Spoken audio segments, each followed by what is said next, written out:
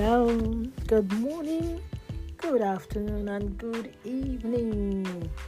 How you all doing? I believe we all slept well and woke up in good health and in right standing with God. Very, very important.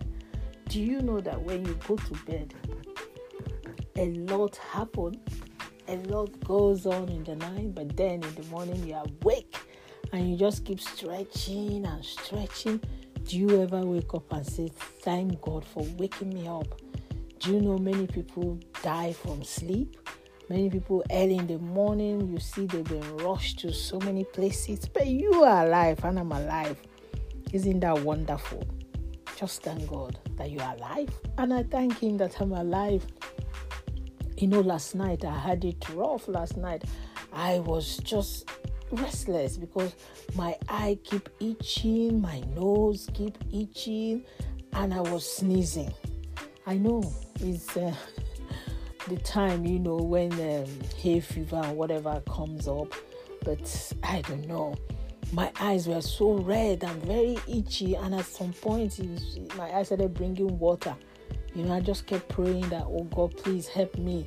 But at long run, I slept that kind, I think 1:30 or thereabout. But I know it can only be God. Some people, such thing may happen to them. They end up in hospital, or they end up, just couldn't breathe or anything. But I thank God I was able to sleep, and I woke up this morning and I'm able to do what I need to do. What about you? What happened to you last night? Were you able to sleep very well? Did you struggle before you sleep? Were you worried before you sleep?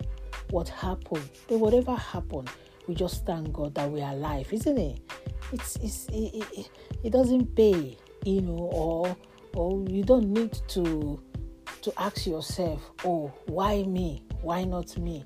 Yeah, things happen, but sometimes, we'll take it like as if, oh, we are the worst sinners. No, you are not. Sometimes things happen just for a reason. Sometimes things happen, just use it to test us. Sometimes things happen, and after that happening, a promotion comes, or blessings comes. Because the Bible says faith cometh by hearing, and hearing the word of God. You need to hear the word. You need to hold our faith. You need to run with it, because all that glitters, as they said, are not gold. Yeah, do you know that? It's not gold. So please, whatever comes your way, don't just, start killing yourself. Oh, why me? Da. Yeah, because we are alive. So we'll go through a lot. And after going through, before you get a nice gold earring or silver earring, they all pass through fire to purify them, and at the end of the day, they comes out beautiful. And that's why some are so expensive, that kind of a thing. So God has wired us in such a way that, we go through things, but at the end of the day, we'll come out better, we'll come out fine, we'll come out well refined, we'll come out, more intelligent, and more people see you and say, oh, what has happened to this person? Not in a bad way though. What has happened to you? You have changed. You were not like this. Oh my God, this is good. Please don't let anything distract you again, because it's like you have come to the landmark where God actually wants you to be. So please, whatever you're going through, just take it with faith. Don't kill yourself, because at the end of the day, you're not going to remain there. Because even as a child, we go through nursery, kindergarten, and primary, reception, primary, that kind of a thing. So we all pass through this stage. It's like when you plant a corn or anything, that seed have to die first before it germinates. By the time it germinates, you see the thing sprang up. Then you keep watering. The plant grows. After growing, it brings out seed, and that seed now will grow to become the actual seed that you're expecting from what you planted.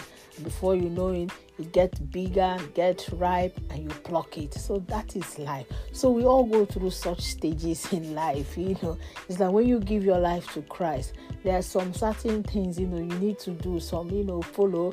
And at the end of the day, you start eating soft meat. But as you grow in the Lord, you start cracking bone. Then you start solving problems. You're no more a baby. So in life, we go stages by stages. So what stage are you?